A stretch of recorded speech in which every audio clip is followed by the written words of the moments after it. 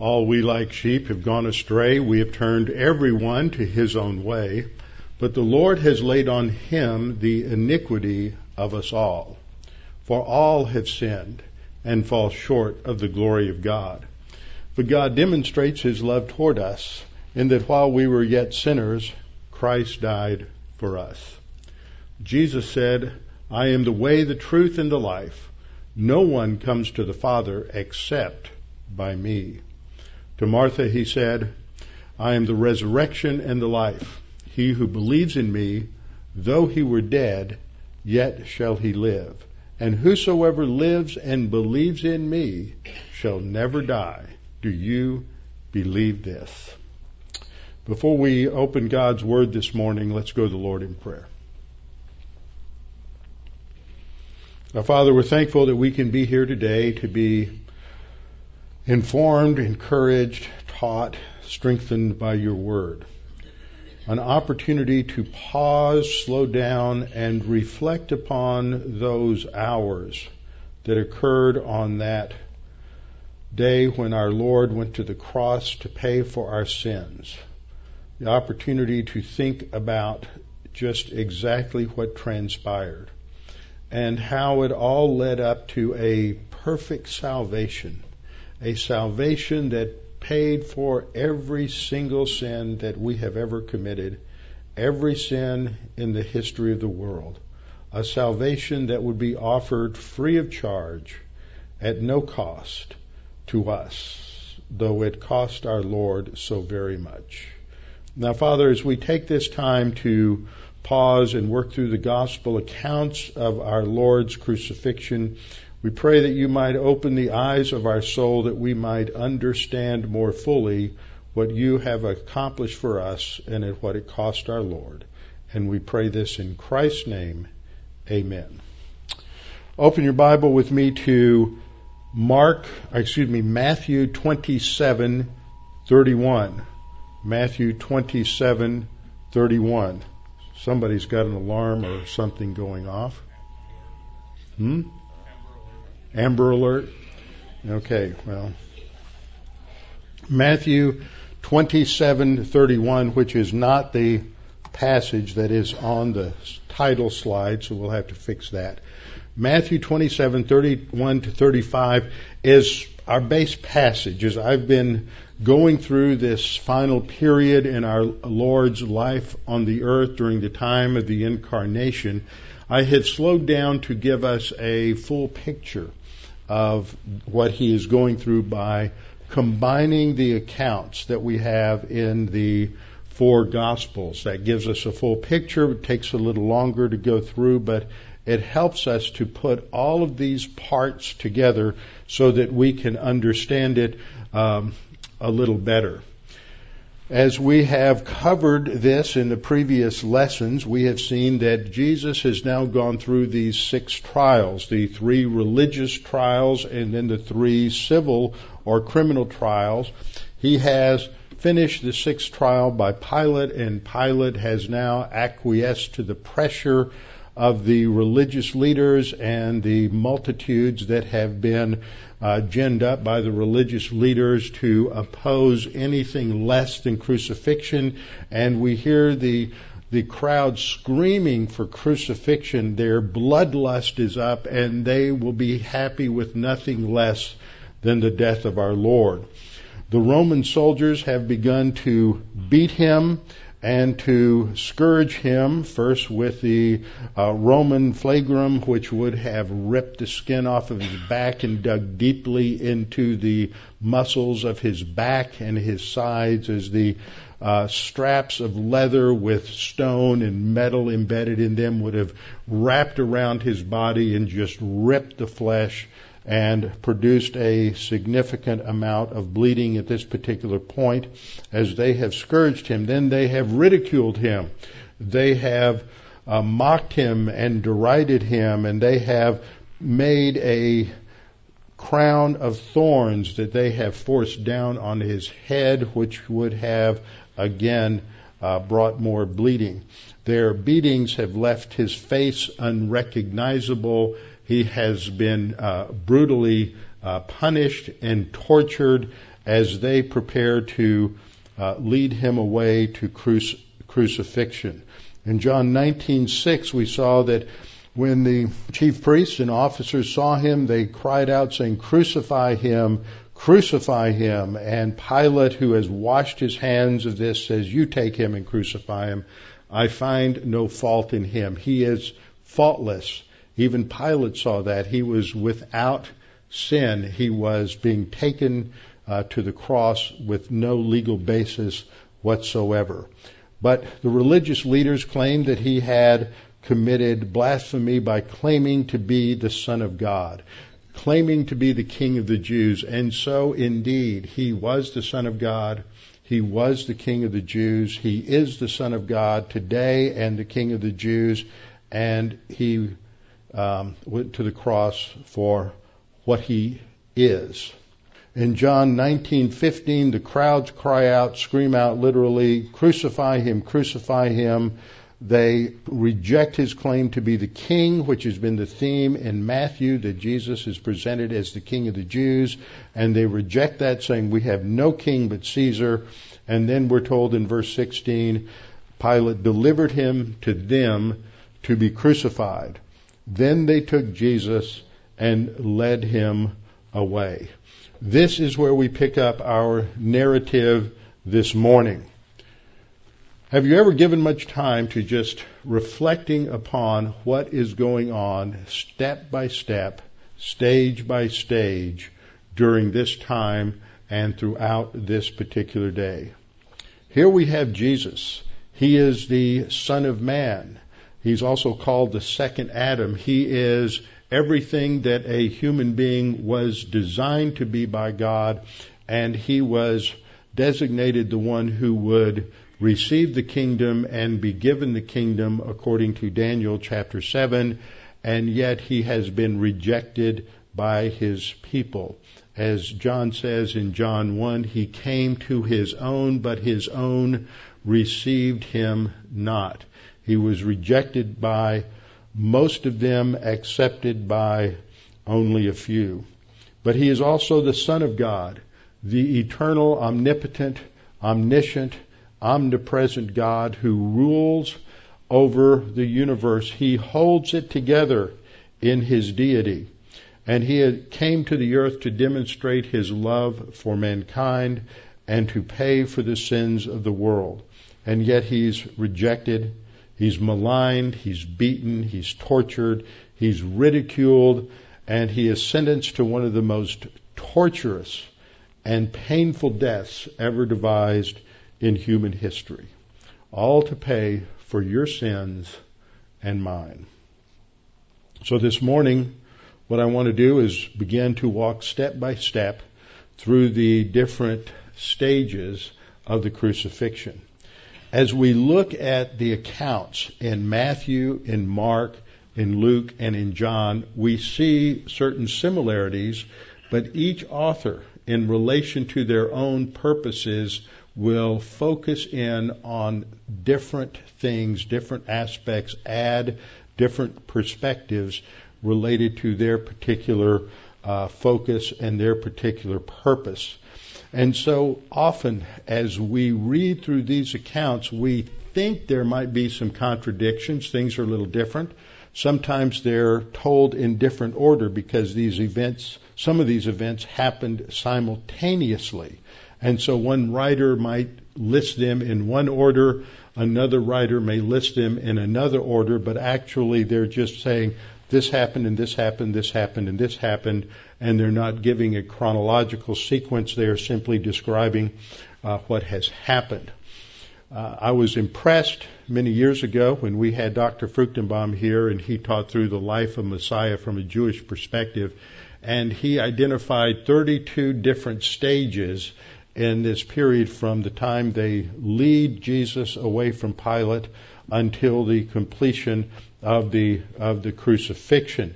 I sat down in Kiev about 4 days ago and started reading through the gospel accounts and started making my own list of the stages, and I got through about the first 20. I haven't completed it, We got through about the first 20 and compared those with his and was surprised that they're pretty much identical. The only difference is that he tends to focus on Mark as a priority gospel. I focus on Matthew and Luke to give the chronology, and so our order is a little different, but the events are still basically the same. So what we're going to begin with this morning is the first part of this, which is the procession to Golgotha, which is stages 1 through 5, the procession to Golgotha. Now, if you look at the picture that I found to put up there, I was actually looking for someone that had an accurate picture. I couldn't find one. Reason it's not accurate is because the one who was crucified, the criminal, the one who was charged, carried the patibulum, which is the cross piece. He didn't carry the whole cross. The stipes, which was the vertical piece, was already in place, and so they just carried the cross piece, but I couldn't find that anywhere. But it gives the impression of that there were crowds. The streets were lined with people. There were the women who are weeping and wailing and lamenting for Jesus, as well as the two other criminals. They're in this procession as well. And so these probably were professional mourners, and we'll look at that because Luke is the only one who brings that element out. But we must understand how weak our Lord was at this point, having gone through the beatings and the whippings and everything else, that he would not have been able to carry that cross for very long. So in the first stage, we simply read in each gospel account the simple sentence: they led Jesus out to be crucified. They don't embellish it. They don't go into sort of a macabre detail. It's very simple. As I read the accounts again and again, I'm impressed at the economy of words used by the Holy Spirit, how simple the description is, because the content of it is what becomes so powerful. So in Matthew 27:31, they led him away to be crucified. Mark 15:20 uses a little different word, same base. They led him out to be crucified, that is, out from the praetorium. And John 19:16, then they took Jesus and led him away. He uses the same verb that Mark uses, apago, in the Greek. Now, here we're going to have to take a few moments to get adjusted to the geography of the city of Jerusalem at the time of Jesus. We will come back to this time and again dealing with different aspects of this event. The map itself is facing north, going north this way towards the top. To the east, there is the temple complex. Just to the northeast of the temple complex is the Antonia Fortress, and the scene of all of our action is on the western side of what is now the old city of Jerusalem, and it is surrounding this area here where you have Herod's Fortress as well as the Praetorium. And then just to the north of that, just if you follow this yellow line here, it describes this wall that is called Josephus's second north wall that he speaks about. It comes from the north to the south here, makes a corner here. This is very important to determining the location of Golgotha, and then comes south, and then it joins Josephus's first north wall. That's important. This purple wall here is Josephus's third wall. It's not built until 41.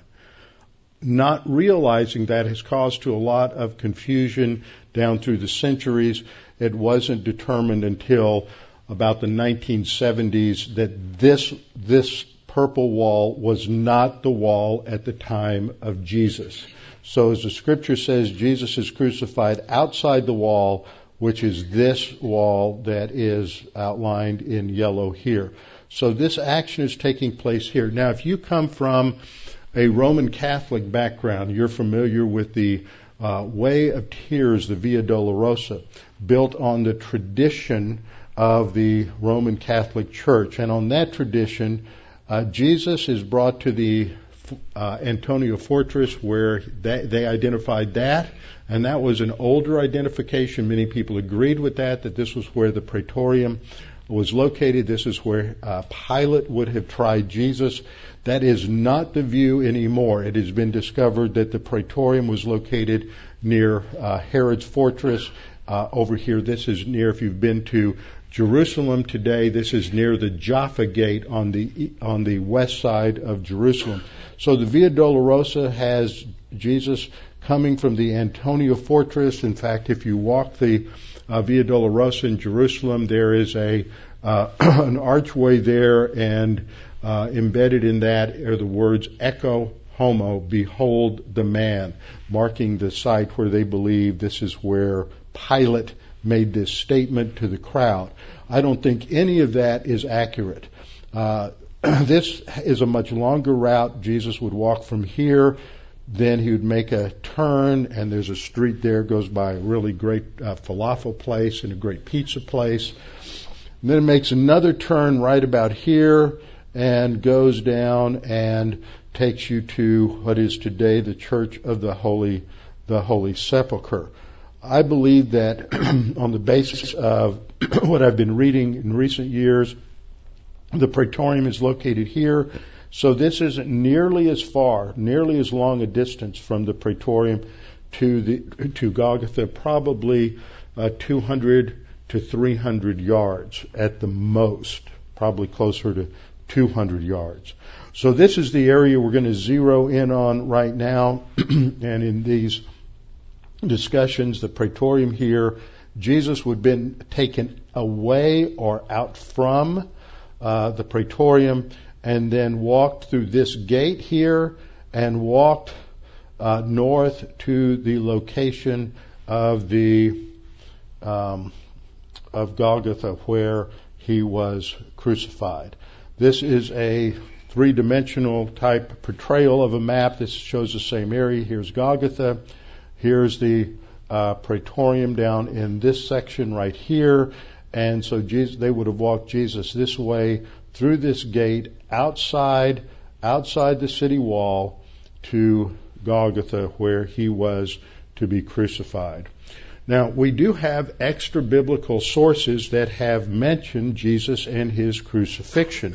They are listed in Darrell Bock's commentary on Luke. There is the writing of Mara bar Serapion, who wrote about 73, said, "For what advantage did the Jews gain by the death of their wise king? Because from that same time their kingdom was taken away."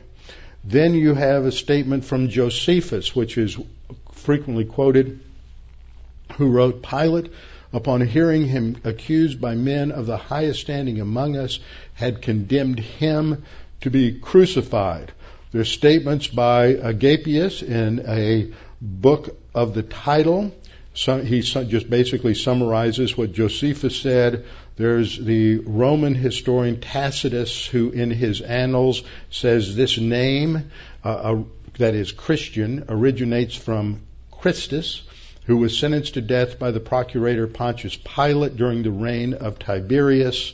And in the Babylonian Talmud, in Tractate Sanhedrin 43, this is the Jewish commentary on the Mishnah, states, "On the eve of the Passover, they hanged Jesus the Nazarene, and a herald went out in front of him for 40 days saying," now that's not accurate, "he is going to be stoned because he practiced sorcery and enticed and led Israel astray. Anyone who knows anything in his favor, let him come and plead on his behalf." But not having found anything in his favor, they hanged him on the eve of Passover. Now, they don't agree with the Bible in details or with each other in details, but the point is they all agree that Jesus was a historical figure, that the crucifixion happened, that it happened at the time of Pontius Pilate. And so this is affirmation. You will hear some today who say, Jesus wasn't historical, Jesus didn't exist, it proved this, and here are 5 contemporary sources that all affirm he existed and that he was crucified at the time of Pontius Pilate.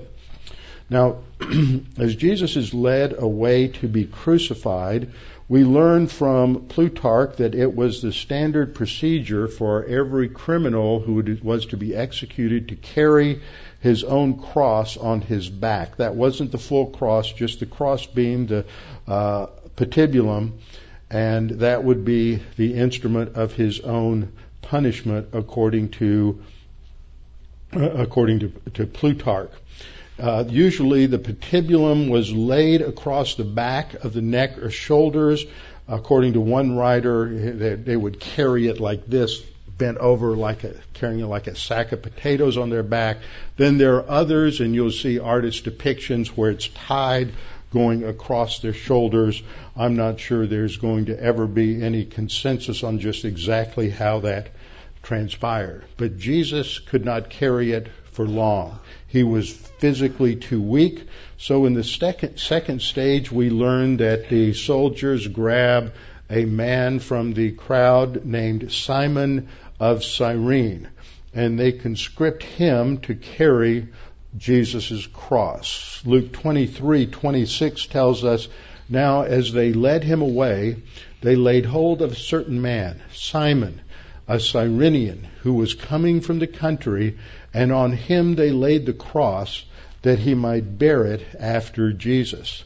See, if you remember what I showed you on the map, outside of that wall there is a gate, and there was a road that came in from the west. And so as travelers came into the city, they would be walking by this place of execution, and that was the whole point in the Roman system, was to crucify those who were threats to the power of Rome, and to make their death, their execution, as horrible as it possibly could be, and do it in a place where people would see it, and that it would be a lesson to them. Simon was a Cyrenian. Cyrenica was an area, Libya today. Cyrene was located on the coast. It was a Roman colony, a Roman city. He was a Jew from that area, and he had come to Jerusalem to worship at Passover. Now, there's an interesting statement made by Mark in relation to him. Mark says that he's the father of Alexander and Rufus. Now, that wouldn't make a whole lot of difference for most of us, but Mark is writing to the church in Rome. He is, most people believe, and I think accurately, he is writing for Peter. He is writing down Peter's account of the life of Jesus. And so he mentions Alexander and Rufus because they would have had meaning to his audience. And if we read in Romans 16:13, we read a statement by Paul at the end of the epistle, greet Rufus, chosen, that is a choice one in the Lord. He had a special status in the church in Rome, and as well as his mother and mine. And so there are many who believe that this statement by Mark, it indicates that this is the same Rufus.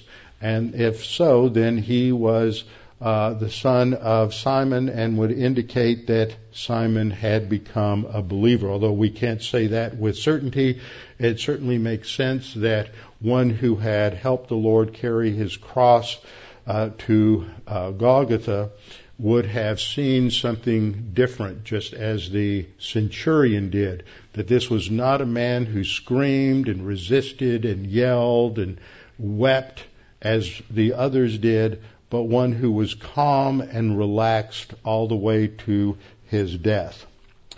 The third step on the way to Golgotha is Jesus comments to a group of women that are mourners. And we learn that there is a multitude of women, probably professional mourners. Some may have been women from among his own followers, but I believe they were professional mourners. You also have the other two who were crucified with Jesus, who were being taken to Golgotha at the same time. And so these professional mourners are weeping and wailing. They are, according to Luke 23:27, they mourned and they lamented him. So they are wailing. They are weeping. They are beating their breasts. They are going through all of the external motions of those who are deeply grieved. Whether they were actually or not is not the point of this episode.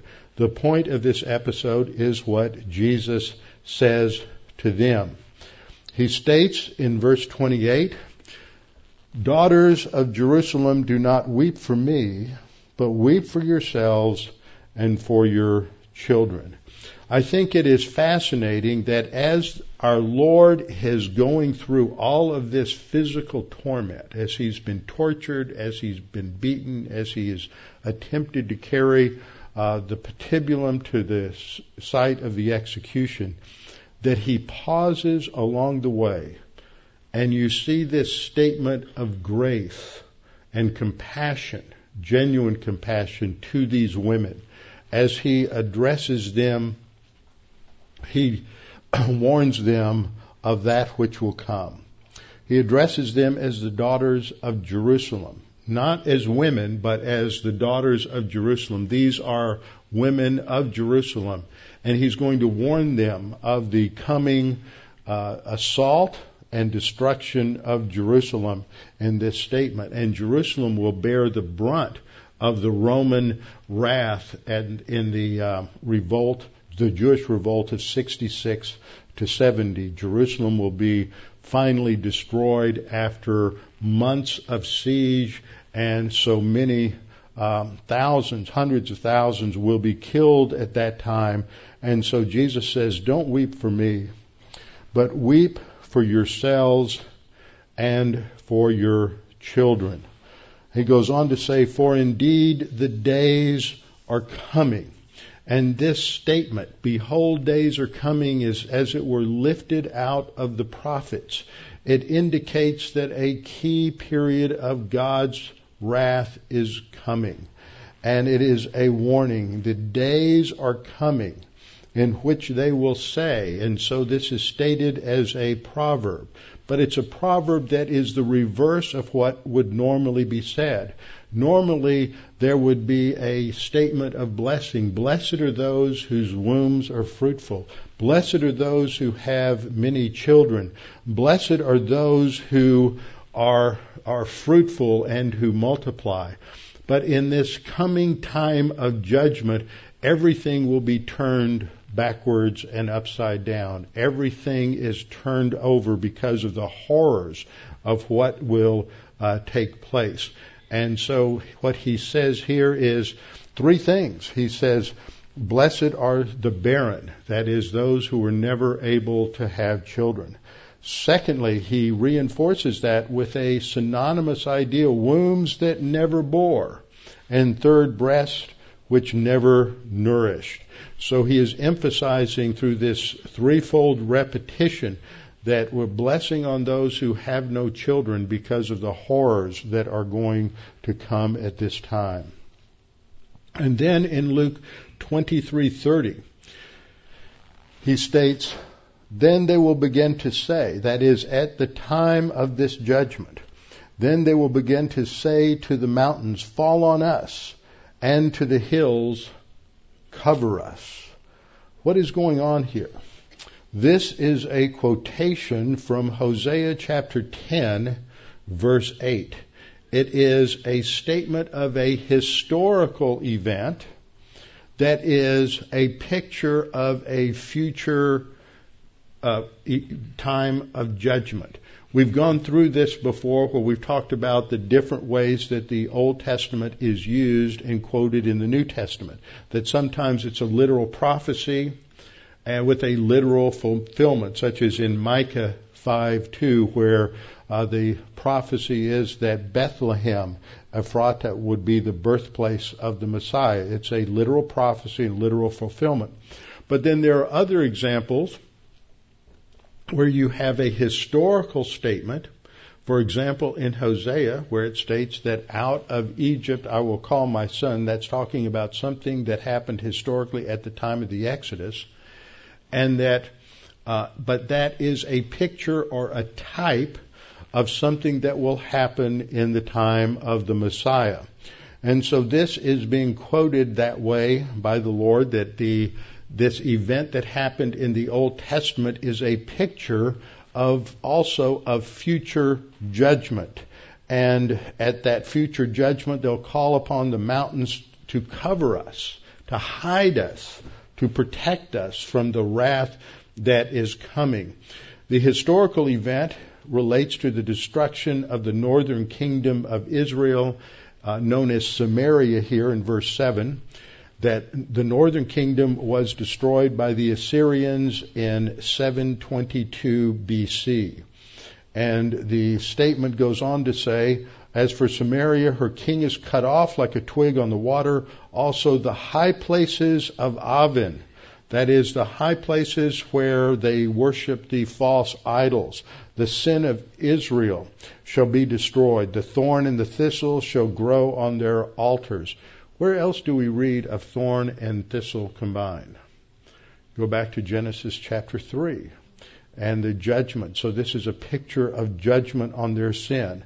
And what they say as they are being surrounded and defeated by the Assyrians is they will call to the mountains to cover us and to the hills to fall on us. This is a vivid metaphorical expression as they are expressing how horrific this judgment is and their desire just to crawl into the ground and to be protected. We also see this same imagery in Revelation chapter 6 with the sixth seal judgment, as there is this horrific asteroid shower that is slaughtering thousands upon the earth, that the kings and the leaders of the earth are crawling into the caves, shaking their fists at God and calling upon the mountains to protect them and to cover them. So this is clearly a statement that is used to describe the horrors of divine judgment. And so Luke 23:30 uses an Old Testament passage talking about judgment upon Israel to depict the horrors that will come again in AD 70 when the Romans will come and destroy Jerusalem. And so he says that it is better for them to mourn for themselves than to mourn for him. And then in the next verse there, we read a statement that seems somewhat a little bit obscure to us, and I have lost here it is. He states in verse 31, I don't have the slide on this, for if they do these things in the green wood, what will be done in the dry? Now, if I were sitting in a classroom like I was in the last couple of weeks, I'd say, well, explain that to me. Tell me what that means. In your daily Bible reading, how would you understand that? That would be somewhat difficult to understand exactly what that means. But this was a statement that was made in the Old Testament, similarly or roughly in Ezekiel chapter 20, verse 47. And what this statement is saying basically is, Jesus said, if I suffer this much and I am innocent, how much more are you going to suffer because you are guilty? That's the idea there in that statement that emphasizes if they do these things in the green wood, when everything is right, when everything is good and green and prosperous, if they will destroy the king at that time, what then will happen when things are dry? David Flusser, who was a Jewish scholar at the Hebrew University in Jerusalem and wrote a number of large works dealing with Jesus and the New Testament, states regarding this verse, the green wood is difficult to kindle, while the dry is easy to burn. If the life of the pious Jesus ends with a tragedy, what will happen to sinful Jerusalem. The disaster becomes inevitable, but there is hope for Jerusalem in a distant future when the times of the Gentiles will be completed. This is an excellent understanding of the meaning of this passage. Jesus is warning about what will come because of their rejection of him, because of the blasphemy of the Holy Spirit that was announced in Matthew chapter 12, that unforgivable sin. Not that it wasn't forgivable for eternity, but that in time that generation would go through the divine judgment of AD 70. This brings us to the fourth stage. The fourth stage is the arrival at Golgotha, called the place of the skull. So we need to ask a couple of questions. What exactly is the meaning of this word Golgotha, and what is the meaning of the word Calvary? It's Calvary, not cavalry. Just make sure you get the L in the right spot there. What does that refer to when it says it's the place of the skull? Does that mean that this place, it looks like a skull, that the rock wall there, which was actually an abandoned quarry, that if you looked at it, it would look like a skull? Or, as some suggest, does it mean that there were skulls of the dead scattered on the ground? Or, as others suggest, does it just simply mean that there were graves there and, of course, skulls inside of the graves? So let's look at the meaning of the word for Calvary, for Golgotha and Calvary. Matthew and Mark use the word Golgotha. It's an Aramaic term that indicates the place of a skull. That's what it means. Each of the gospel accounts uses the word place. In Luke uses the Latin phrase when they came to the place called Calvary. John, in his gospel, says he, bearing a cross, went out to a place called the place of a skull, which is called in Hebrew Golgotha. The term Golgotha is the Aramaic word which means skull, so this is characteristic in some way of this location. The Latin phrase for the place of the skull is Calvari locus, as it is in the Latin Vulgate. This is where we get our English word Calvary, and it is simply the Latin equivalent of Golgotha, the place of the skull. There are these two basic views. One is that some topographical feature looked like a skull, and so it was named after that. Dwight Pentecost, longtime professor at Dallas Seminary, wrote an excellent book called The Words and Works of Jesus Christ, states that the name cannot have been derived from the skulls which lay about, since such exposure would have been unlawful, and hence must have been due to the skull-like shape and appearance of the place. I think he makes a mistake there, thinking there's only two options. It either looked like a skull, or there were skulls on the ground. He misses the third option, which I'll talk about in just a minute. Others who have taken that view, that it was called the place of the skull because of a topographical feature, are Charles Gordon. Charles Gordon is known as Gordon of Khartoum. I always have found him an interesting guy. I saw his Bible at the British Museum one time, and you could barely read the text because of all of the notes that he wrote everywhere. He was considered a military genius. He had served in the British Army, and then he was hired as sort of a mercenary general to put down a Chinese rebellion called the Taiping Rebellion, which he did, which earned him another nickname, which was Chinese Gordon. After his adventures in China, he came back and toured the Middle East, and he had his own view of where things were. He had his own location for Ararat.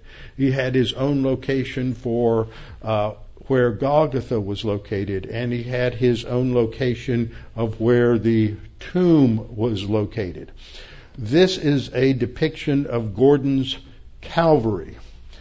As you can see, it looks something like there might have been at one time only 2 of these holes there looking like a skull, but it would, and here would be the nose.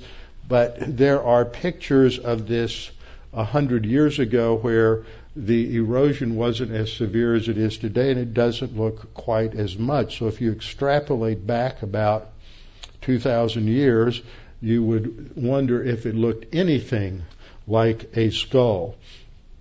But this is the location of what is today called not Gordon's tomb or Gordon's Calvary, but the Garden Tomb.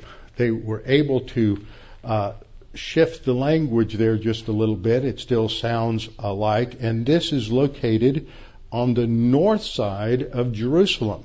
And this is a place that many evangelicals love to visit. I love to take my tour groups there when we go because it has more of the feel of what the area where Jesus was crucified was actually like. When you go to where many believe Jesus was crucified, there is a church there. It is a Greek Orthodox church, and it has all of the smells and bells associated with Eastern Orthodoxy, and this really turns off a lot of American evangelicals. However, that is almost without a doubt the accurate location where Jesus was crucified. But you can get a better feel for it here, and it's always nice. We go there, we have the Lord's table, and we talk about some of the different aspects and features of that particular area. One of the biggest weaknesses of this view is that the identification of a garden, this Gordon's Calvary or the Garden Tomb, only goes back to 1883. From 33 until 1883, there was no alternative location ever suggested for the crucifixion other than the site of the Church of the Holy Sepulchre. In fact, Arnold Fruchtenbaum states that 13 consecutive Jewish bishops of Jerusalem all identified that as the location of the crucifixion. In the in the 1970s, 2 Jewish archaeologists in Jerusalem, Gabriel Barkay and Amos Kloner, made the following discoveries. They pointed out that the Garden Tomb property is right next door to the French School of Archaeology called the École Biblique. Whenever we drive up there in the bus, you can see that gate on the right. And all of the tombs there, the tombs just above the Garden Tomb and the tombs all in that area are First Temple tombs that go back to the 8th and 9th century BC. Jesus was laid, the scripture says, in a new tomb where nobody had ever been laid before, according to John 19:41. But when we come to the Church of the Holy Sepulchre, and here's a schematic of the Church of the Holy Sepulchre, there are a number of tombs there and in that surrounding area that have been discovered, and they are all late Second Temple period tombs, right at the time of Jesus. Excavations in the 1970s discovered in the northeast part of the church the foundations of Hadrian's Roman Forum, on which he built the Temple of Aphrodite in 135 after the Bar Kokhba rebellion. What Hadrian did, because he hated the Jews so much, they were so rebellious. There had been this rebellion in 66 to 70 and another rebellion in 135, that he wanted to blot out all memory of the Jews. So he renamed Jerusalem Aelia Capitolina, and he built pagan temples on the holy sites where Christians and Jews would worship. He built a temple to Jupiter and Aphrodite here. He built another temple on the Temple Mount, and he built another temple on the site of the Church of the Nativity, which is probably the site where Jesus was born. He didn't put them in other places. He put them right there in those locations. So we can thank Hadrian for marking those locations for us for subsequent generations. But what I've pointed out here is that right here you have first century tombs, and you can go in there. I'll show you a picture of those in just a minute. And this indicates that in the first century, this area was a location of tombs, which fits the biblical description. This area here is a large tent-like structure called an edicule, which covers the location of the tomb of Jesus. And it surprises people because just across here you see the exposed rock. I'll show you a picture of that in just a minute, which is the rock of Calvary, or the rock of Golgotha. The distance between these two is about 60 yards. How far is 60 yards? I walked it off this morning. If you go out here on this sidewalk, about even with this back wall of the church, and look down the sidewalk to where the sidewalk ends at the grass, that's approximately 60 yards. It's not very far. Jesus was laid into a tomb that was right nearby, and today all of that is under one church. This is the entry to the Church of the Holy Sepulchre. It's I think it's about a 15th century lock that still locks the door. After Suleiman captured the city, the key fell into the hands of an Arab family that still maintains control. They lock the door every night. They unlock it every morning. It's about a 2-minute ceremony, and we always go there on one of the tour groups. As you go in, you go up some stairs, and on the right you'll see glass areas that cover the rock where you can look through and you can see the exposed rock. And what's interesting is that this rock shows evidence of earthquake activity. And of course, the scripture says an earthquake occurred at the time of the crucifixion. Here's another picture, another angle showing the exposed rock there. And then down below in a different room, you have this area where you can look through and see the rock of Golgotha. So this is the location here. And I put in these brown lines here to indicate where the roads were. Jesus was brought out from the Praetorium to the side of Golgotha. You had a road going into the city here, coming from the west and entering in through a gate here. And this would be where people walked by and would see those being executed. So this is I believe, the authentic site of where our Lord was crucified. The years of doubt were because they misidentified this wall, thinking that because Jesus was crucified outside of the wall, that should have been this wall. This is what led Gordon to misidentify the location. But at the time of Jesus, this line here, this sort of orange line, this is where the wall was located. Then Jesus has arrived, and they're going to give him something to dull the pain. They offer him wine with gall, the scripture says, but he did not drink it. He tasted it, according to Matthew, but he wouldn't drink it because it knew that it would numb his senses.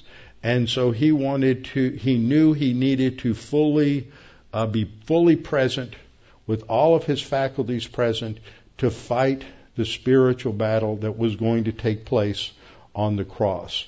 They mingled, Matthew says they mingled gall, Mark says they mingled myrrh with it. They would have some different things that they would mix in with the wine that would function as an anesthetic in order to numb the pain.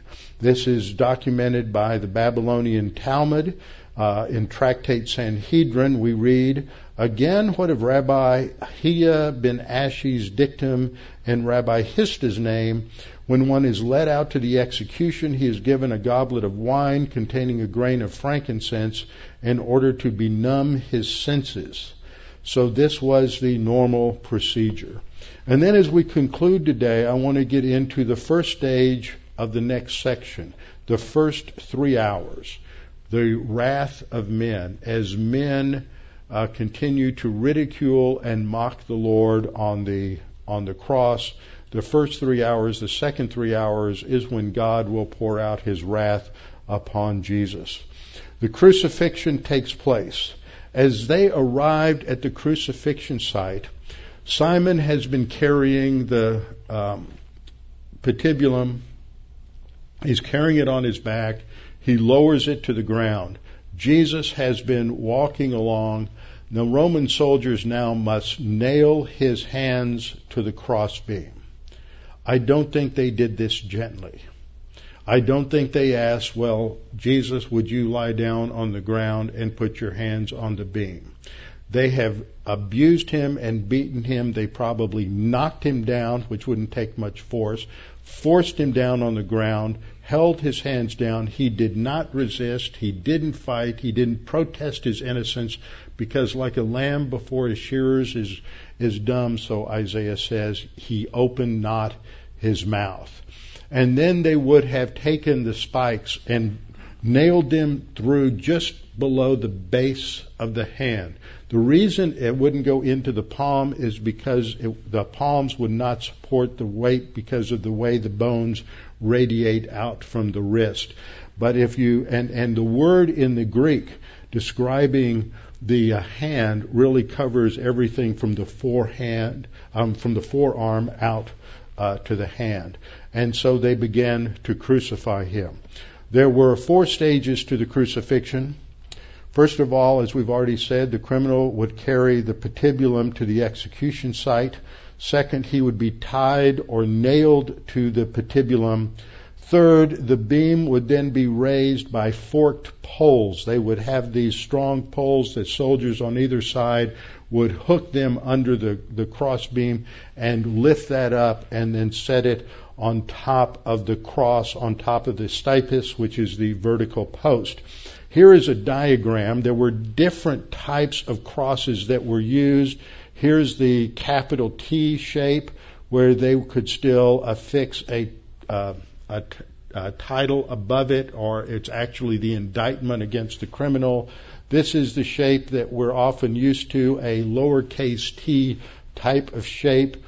And then this was when they would just use a tree or a post of that particular, and that was more common in Italy than it was in the Middle East. The 2 on the left were the most common ones on the Middle East, and I think the majority opinion today is that it was the tau shape, the capital T shape that we have here. And down below you can see a picture of someone being crucified on the cross, where the sign listing the indictment that he was the Jesus of Nazareth, the King of the Jews, is posted just above him. So it would not require the middle shape in order to do that, as some have asserted. So this gives us a picture here of the patibulum would be lifted up and set down on top of the stipes, where then the crucifixion would take place. And so this would conclude the 4th stage of the crucifixion, where a tablet or some other sign would be that specified the crime, that was the indictment, would be nailed to the top of the cross or hung around his neck. And then the real suffering, the physical suffering, intensified, leading eventually to that last 3-hour period on the cross.